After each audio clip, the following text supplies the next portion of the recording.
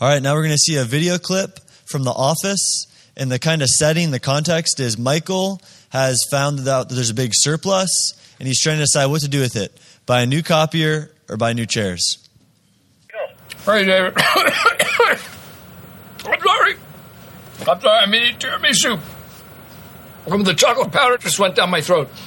I'm stopping now. Is this why you're calling me? No. I'm calling. Sorry. Okay. I'm calling because we have a stupid budget surplus, and everybody wants something different. You want me to weigh in on a minor budget issue? No. I want you to make the decision so I'm not the bad guy. Well, if I were you, I would just return the surplus and take the bonus. The what now? Branch managers who come in under budget get 15% of the savings. Like a tip? $645? I hate disappointing just one person. And I really hate disappointing everyone. But I love Burlington Coat Factory. You go in there with $645, you are literally a king. Yeah, we have that going on Tuesday. Okay. Sure, no, I'll double check that for you. All right, attention everyone. Let me call you right back. Okay. I have made my decision. We do not need a new copier. We do not need new chairs. This copier is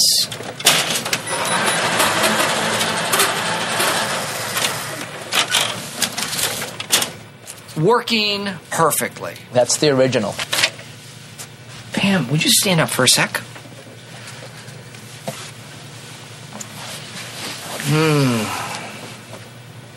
See how relaxed I am? I like this chair. Offers good support. It is ergonomically correct. It's a good chair. I think we're spoiled because we don't appreciate the things that we have. You think kids in Africa have chairs? No. They sit on big piles of garbage. Do you think they have copiers? They don't have copiers. They don't even have paper.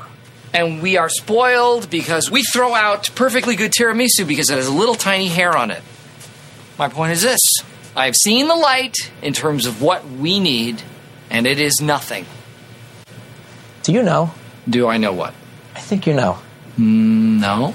Know what? Yeah, know what? Does anyone happen to know what 50% of 4,300 is?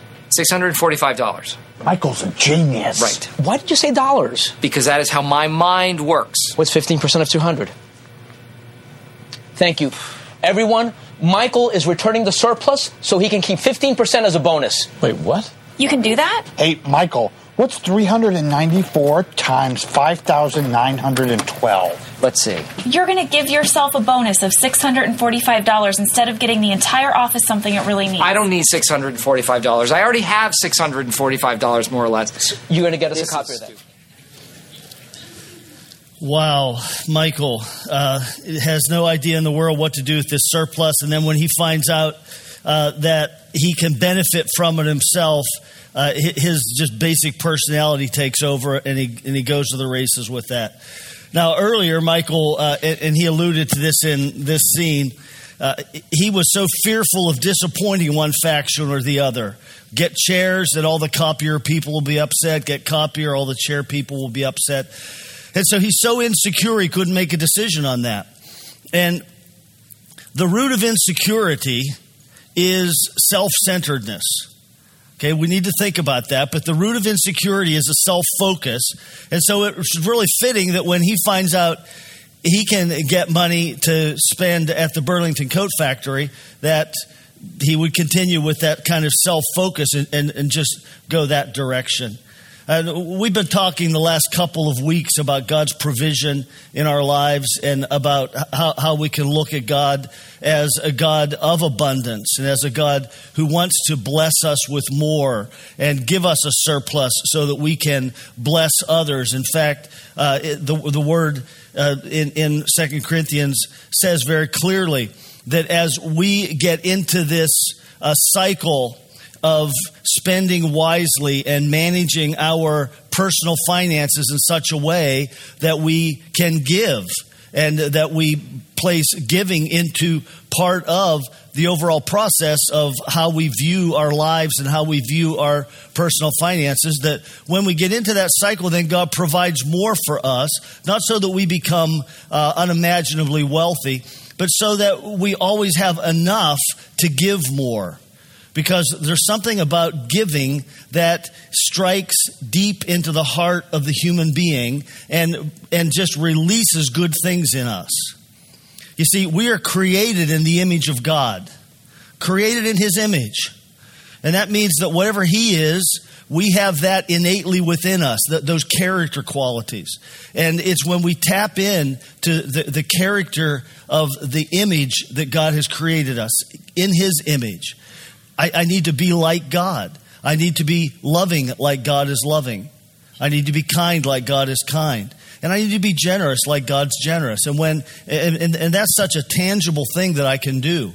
It's just something that I can actually tangibly exercise the character of God by giving. When I do that, it sort of multiplies the effect of that in my heart and releases more and more of God's presence and God's joy and God's life within me. And it really is a part of our spiritual growth. That's why the Apostle Paul said in 2 Corinthians that when we get into that kind of cycle of life, of giving and making giving a real priority in life, so that it's not, I don't give the leftovers. So often we think of in terms of giving leftovers. Well, if I have anything left over, I'll give it. How many have leftovers? I mean, not a lot of people have leftovers, especially when we think that way. And it's not really dependent upon how much money we make. It's more dependent upon our view and our attitude towards the resources that God's provided for us, towards the life that God's given us. And so when I begin to process this, and there are some biblical principles, one of them is lay aside, give first. Lay aside at the beginning of the week what you're going to give. And what Paul was saying when he wrote that was, don't wait till the end of the week and say, well, how much extra do I have? I'll give that. Decide. It's part of my financial plan. It's part of my financial thinking. And overall, I'm going to decide what I'm going to give, and I do that first. So that when whatever rotation your pay comes on, if you get paid weekly, then that means you cash your check and you sit down and write out your offering check if you give by check, or a lot of people give by setting up an automatic withdrawal from their bank account. I mean, we pay our electric bills that way, and a lot of people today give that way. And it just sets it up on a regularity, but it's first. It's right off the top. And what that says to me is I am putting God first. I am putting God first in my life. And I am trusting Him to make up the difference. And if there's going to be anything left over at the end of the week, it's going to be because God's blessing my finances. Now, it's a mistake, and I don't want you to hear this. I don't want you to hear me say that if you just give, that your whole financial scene will just turn around overnight. And that suddenly, let's say that over the years I've amassed a lot of credit card debt. And now I don't want you to hear me saying, well, if you just start tithing, God will miraculously pay off all those credit cards. I don't want you to hear me say that, because that's not a biblical way of thinking. I do want you to hear me say that if we begin to think biblically about our resources and our finances, then you can set a plan in order to pay off those credit cards, to not go into debt any longer, and to begin giving at the same time. That all of that fits together. And so God calls us to a lifestyle that includes our relationship with money. And rather than have that relationship with money mess our lives up through worry and fear and anxiety, through relational conflict, through discontent in my life because I look around and I see someone who has something more than I have, or something that I wish I had, rather than allow that to happen, what the Bible calls us to is to just submit it all to Him. We just say, God, this is all yours. I am yours, God. I am yours. and everything I have is yours. And when I begin to think that way, and really what this demands of us is a new way of thinking. Demands a new way of thinking. If you remember a couple of weeks ago, we talked about Jesus talking to the apostles in the boat because they were afraid they didn't have enough bread to eat. And Jesus reminds them of the multiplication of the bread and the loaves, where he had 5 loaves and just a couple of fish, and he fed 5,000 people and had 12 baskets left over. And he was trying to tell them, you need to start thinking differently. You need to start perceiving possessions and provision in a different way. And that starts with me saying, it's all yours, God. I am yours, and everything I have is yours. Lori and I have been watching this series called Downton Abbey. Anybody seen that? Yeah, well, when Lori said, hey, I found this new series, it's about these people in England 100 years ago, and they, it's about them figuring out who their heirs are going to be and who the next duke is going to be and all of that. I thought, boy, I don't want to watch this. Nobody's going to get killed. There's not going to be any intrigue, no mystery, nothing like that. But I love my wife. And so I sat down and watched the first episode with her, and it just sucked me right in. We just finished it on, I think it was Amazon Prime, like 5 seasons. Can't wait for the new season to come out in January. But it's about this abbey. Downton Abbey is this palace in Great Britain, and it's owned by a duke and his family. And it's all about how they're maintaining it and how are they going to maintain it. And they go through World War I together and just all sorts of really, really interesting stuff. But there's a butler in this home who takes charge of everything. He has a high degree of ownership of the welfare of the abbey. He wants to make sure that the building's taken care of, that the grounds are taken care of, that all the servants are conducting themselves in the right way. He just takes this high degree of ownership of the whole thing, and yet he doesn't own any of it. It's put in his charge. It's put in his care. He's what the Bible would call a steward. He stewards this place. But he does it with passion because he cares for his duke, for the owner of the property. And so as a steward, he doesn't treat it like his own, but he protects it like his own. And then he treats it the way the duke would want him to. Now, you and I are stewards. That's what we are. It's all God's. Everything. My body's God's. My mind is God's. Anything that I can produce with my life is God's. It's all God's. Any money that comes into my life is God's. And when I begin to think that way, then it's an easier step for me to then begin to think, well, okay, what does God want me to do with this? How does he want me to live with this? And this is one of the reasons that we have a course here called Financial Peace University. Because Financial Peace teaches us, it doesn't just say give and be blessed. Giving is part of it. But it also teaches us how to get out of debt. How to keep from misusing credit cards, which so easily lead us into debt. It shows us how to handle money overall in the broad perspective. And we'll be offering that again in the spring, which is something we encourage everyone to go through. But really, it comes down to the whole question of lordship. It all belongs to God. Now, some of the wrong beliefs about money today, not only what Michael illustrated, that if I can just get this new thing, I'll be happy. If I can just have the money to go to this place I love to go to and buy that new thing, then I'll be happy. But beyond that, there's this wrong belief in our culture that, and I think this is in the Christian culture, not stated. I don't think we state this out loud, but I think we kind of beneath the surface, there's this wrong belief that I can love God and still love money a little bit. Or I can love God 50% and I can love money 50%.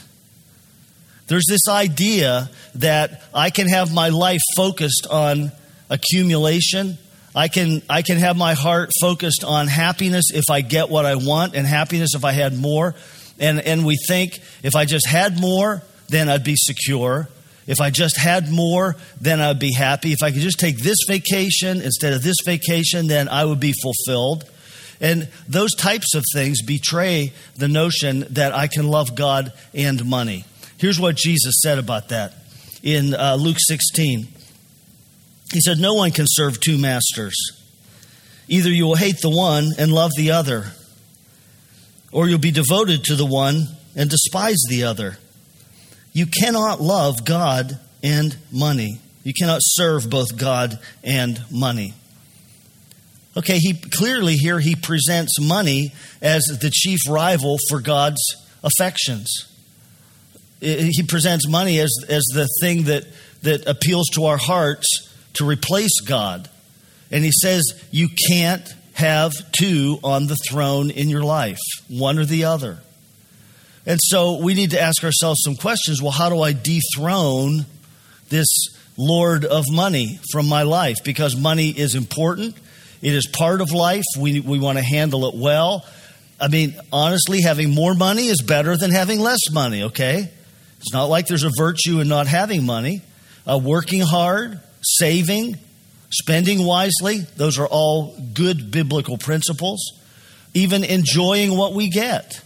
We've talked about this in the past, that God provides not only bread for us to enjoy and eat. No, he provides not only seed, which is money he wants us to sow back into his kingdom.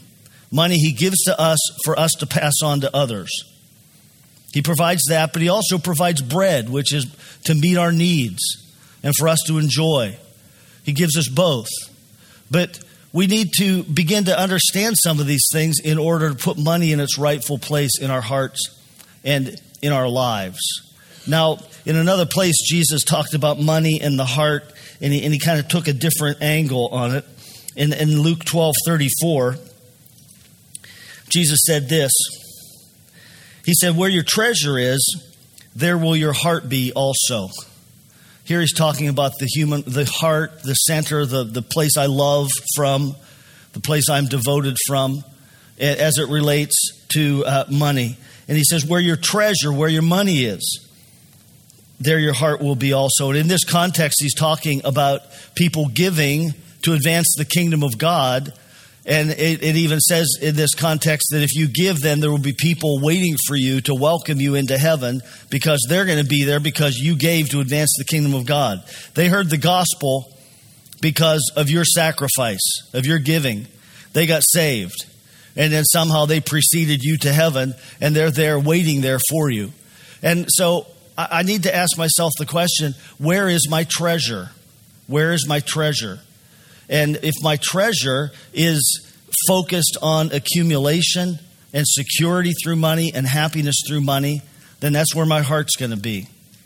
But if I take this thing that has so much power in our lives, money, and if I begin to order it according to God's order, spending wisely, working hard, saving, not spending more than I have, giving it right off the top. If I start to order my life according to some of God's principles, then my heart then gravitates towards the kingdom of God, because I'm taking this thing which could control my life and I'm submitting it to God's kingdom. And so my heart then, I love God more. I fall in love more with God, and my heart just grows bigger and bigger towards Him. Yeah, I talked last week about living boldly, and we can't live boldly if we're afraid, if we're fearful, if we have a ton of anxiety over possessions and over money and over whether or not there'll be enough. The way we live boldly is when we do order our finances biblically, our financial household biblically, and then we are confident God's going to provide everything I need, so I can do everything He calls me to do.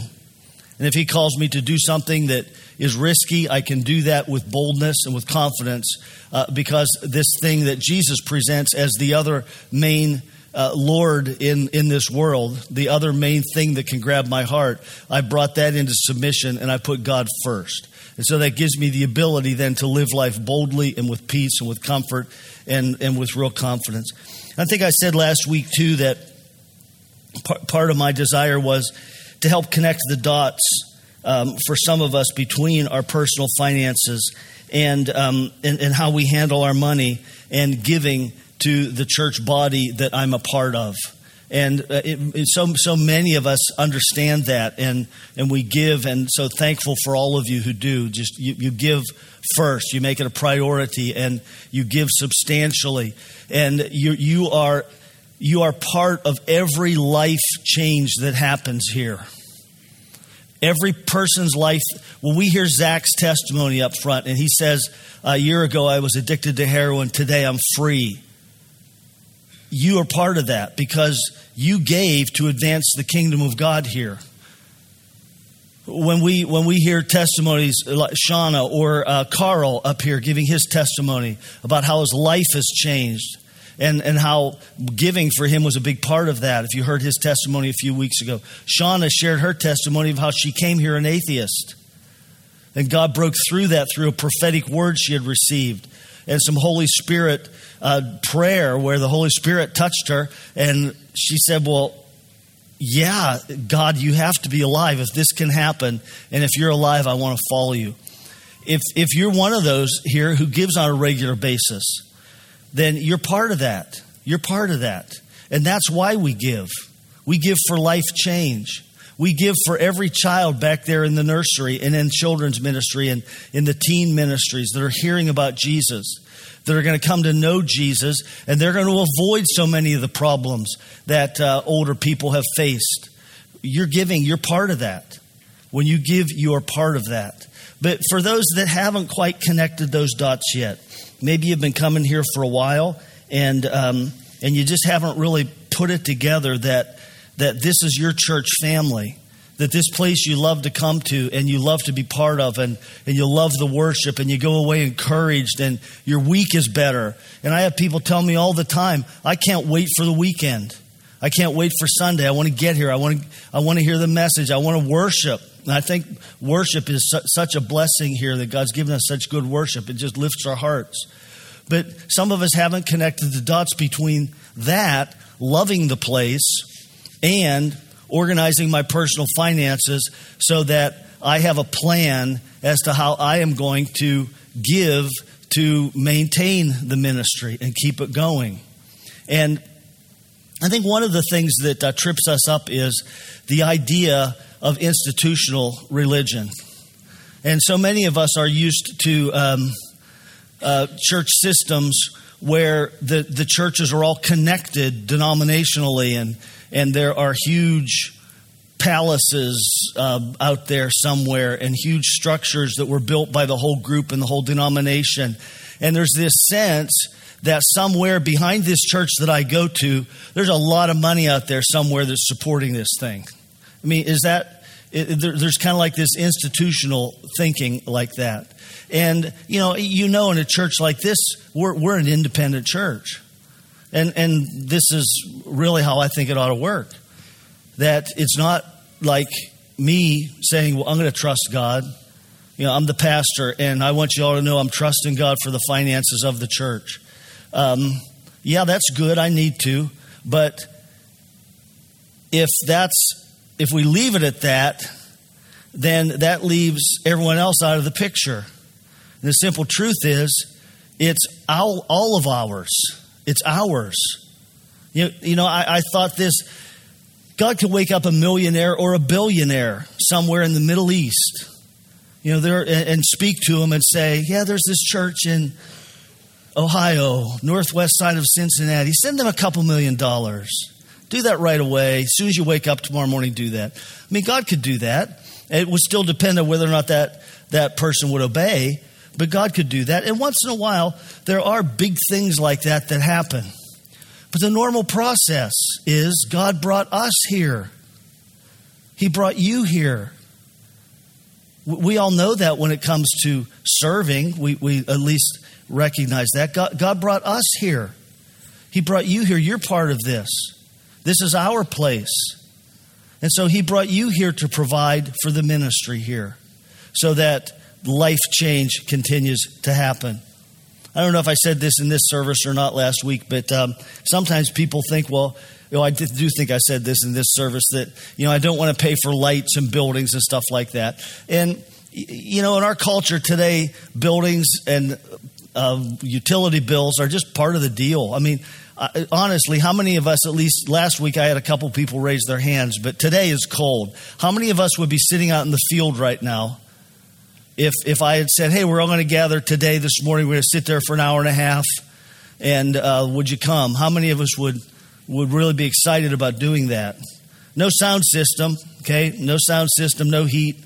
No, we wouldn't. So, buildings are just part of it. It's the family gathering place. It's like the living room. And so we give to support that too. It supports the overall ministry of life change that's happening all around us. And so for us to first recognize I belong to God. Everything I am, everything I have is God's. And then for us to recognize God has a design for how I relate to my possessions and my money, and I need to discover that design. And if you really want to start working on something right away, get Financial Peace University, the book by Dave Ramsey, and just start reading it, and then plan on taking it next spring. But when I realized that I want to make the decision, I'm going to order my financial household according to God's principles and all that is involved in that.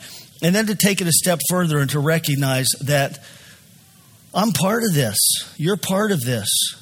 And every time I give here, I am giving to support life change. The church is just a vehicle. This is just a vehicle for the kingdom to break in and to touch and change people's lives. And when you think about that, our church has some unique features to it that you don't see everywhere. Just a few things that, think of this first. Within a 20-minute drive of this church, there are thousands, tens of thousands of people, thousands of marriages that are headed towards disaster. Thousands. And we need to do something to reach them. We need to do something to help them. There are thousands of children growing up in homes where they're not hearing anything about Jesus, except as a cuss word. They're not hearing anything about a biblical lifestyle or how to live. And when we need to do something to reach them, we need to provide a place to reach them. There are thousands of people out there who are addicted that need to be set free. And we don't want to be intimidated by that, do we? Why? Because we've got the message and we've got the power. We know that. We've got it. We've got what we need. We've got what we need for a person just to come into the atmosphere and just sit here and just soak in the atmosphere and meet some of the people, get loved on by some of the people, and hear some things about Jesus and go through the worship and have God just start to work in their heart and to massage their heart and to bring them to a point where they open their heart to Jesus and they're set free. They're changed through the power of the gospel of Christ. Now that's who we are, and that's why we are here. And to say that, there are a lot of good churches out there. A lot of good churches out there. But not a lot of churches like us. Okay, not a lot like us. Just a few things I wrote down. We're a church that values the Bible. We believe the Bible is the inerrant, infallible revelation of God to mankind. But we also value modern day, current prophetic ministry. We value both. We value the Bible as the absolute clear word of God, but also God speaks today. And God speaks to people's lives. And He gives us prophetic words today that just light our hearts up. We're unique in that respect. We move in the power of the Spirit, but we also are very aware of our need to be outwardly focused. We don't want to just get lost in our own excitement about the Holy Spirit and go to some weird place where any new person or unchurched person or uninitiated person who would come in would just say, I don't get that. I don't understand. No, we want to be alive with the presence and power of the Holy Spirit and release worship and release His presence. But at the same time, we care about those who are on the outside. We love to worship, but we care about the broken. And here, I like this one. We're a thinking church, but we speak in tongues. Okay, did you know that's a value we have? We don't talk about it a lot. We don't, from the front on Sunday morning or anything like that. But we're a thinking church and a tongue-speaking church. And those two things go hand in hand. And if you can't figure that out, then I encourage you to really pray and ask God to show you. But those two things go hand in hand. And so we're unique. And we have a place here, just simply what God's doing in the church's life is unique and fresh and something that is really, really exciting to see.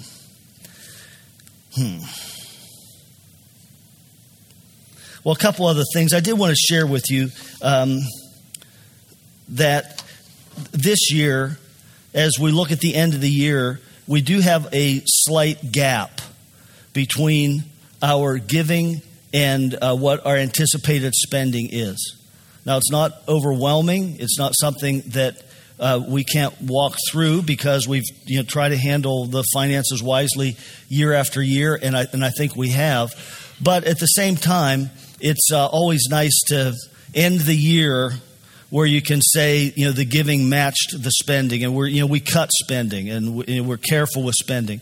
But there's a slight gap. I know when we did the Freedom Project, I think we said our target was 1 month's income, which would be about $80,000. And if you weren't here, if you didn't hear this yet, we gave over $100,000, which was just fantastic because we just gave all of that money away, just outside here. But right now, the gap we're looking at could be anywhere from a quarter of a month to a half, somewhere in that range. We're just not sure yet. And the only reason I mention that to you is just in faithfulness to you to communicate, because this is about all of us. It's not just me saying, I'm going to trust God to take care of that. It's all of us saying, yeah, we're going to trust God with that. We're going to trust God with that. We're going to pray. We're going to let the Holy Spirit lead us, and we're going to trust God and move ahead. And it's even more than saying, well, yeah, let's close this gap. What I want to say is, let's look at next year. Let's look at next year. Let's think of what are the things God wants us to do.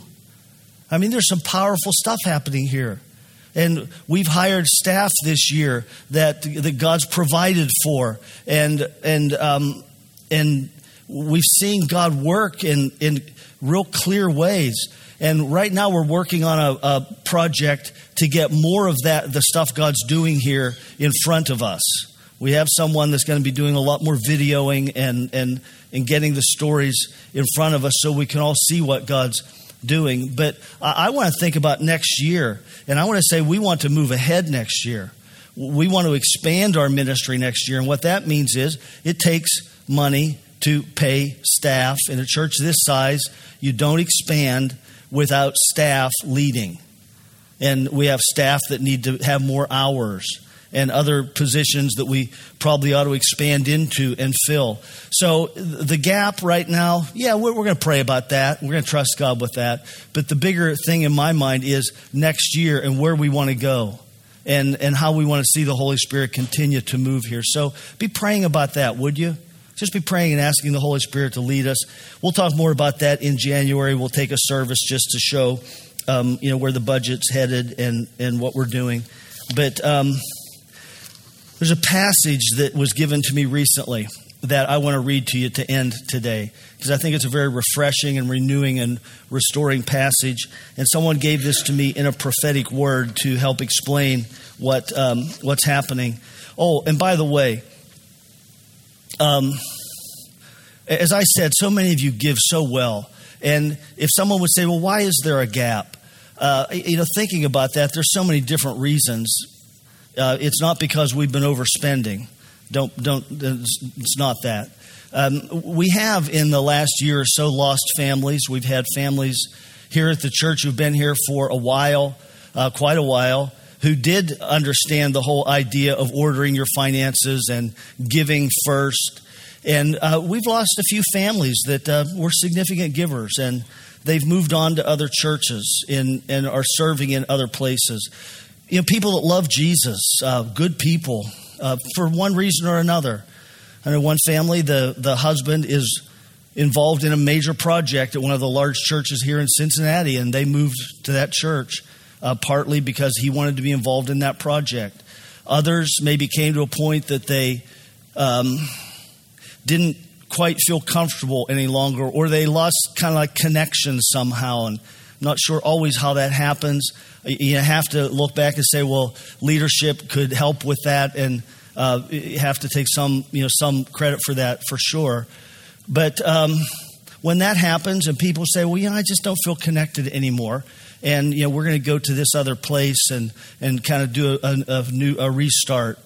We just bless that. God bless them. Man, bless them. These people are going out serving other places, and they're going to bless other churches, and just thankful for the time we've had with them. But that impacts our giving somewhat. And I want to say that to you because it's just honest. But I also want to say this. We're here. Okay, we're here. It's us. It's us. It's us. It's you. It's you as part of the church body here.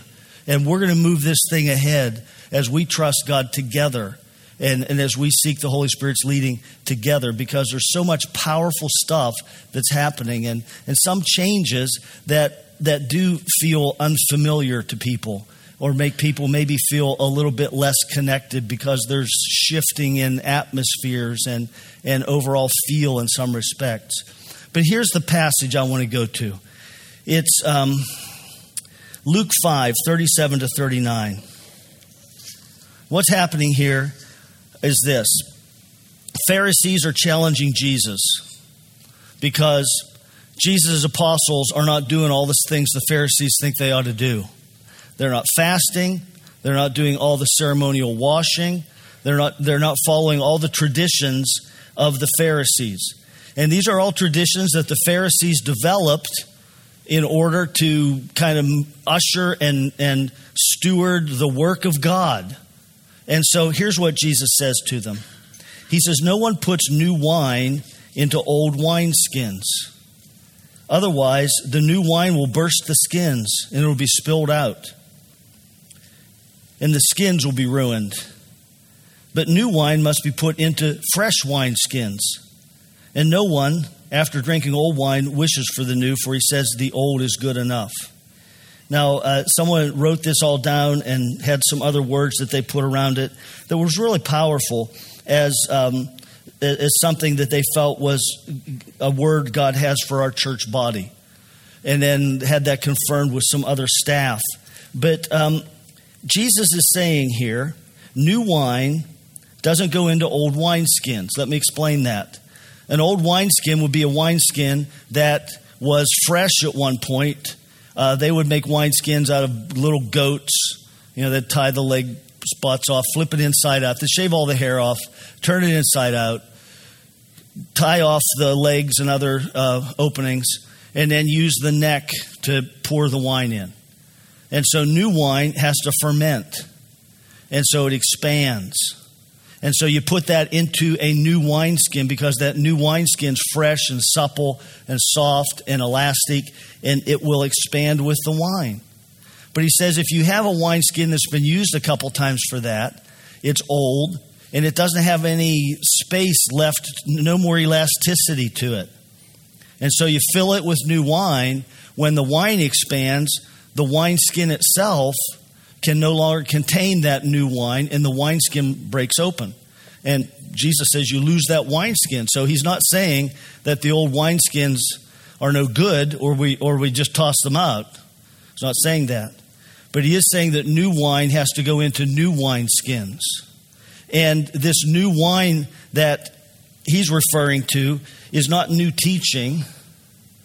It's the same teaching, but with a new presence of the Holy Spirit, a new presence of God coming in, a new fresh work of God. And when that new fresh work of God comes in, what he's telling us is we have to have minds that are able to flex with it. Elasticity of mind, one author said. We have to have elasticity of mind so that we can say, yeah, I want to receive everything that the Holy Spirit's doing and everything He wants to do in my life and through my life and everything He's doing in my church body. And so there's a power in this, but the threat is that the old wine's pretty good. In fact, old wine, when it hits the right age, I guess wine can get too old, but when it hits the right age, the old wine's better because it's aged. And you don't drink the brand new wine. You want the 1898 whatever. I don't know. But the old wine really does taste better. And some of that is that's what I'm used to. But some of it is too that it is better because it's seasoned. But the thing is, if there's no new wine, then there won't be any wine tomorrow. We get that? There always has to be new wine coming in. There always has to be new, fresh work coming in, a fresh filling of the Holy Spirit coming in, a fresh thing the Holy Spirit's doing in order for there to be wine in the future. And so this is really a call to us to enjoy the old wine some, enjoy that, but also just in my heart and my mind to embrace and to say, God, it does look like you're doing something fresh and new here. The Holy Spirit is coming in a fresh, new way, and I want to embrace that too.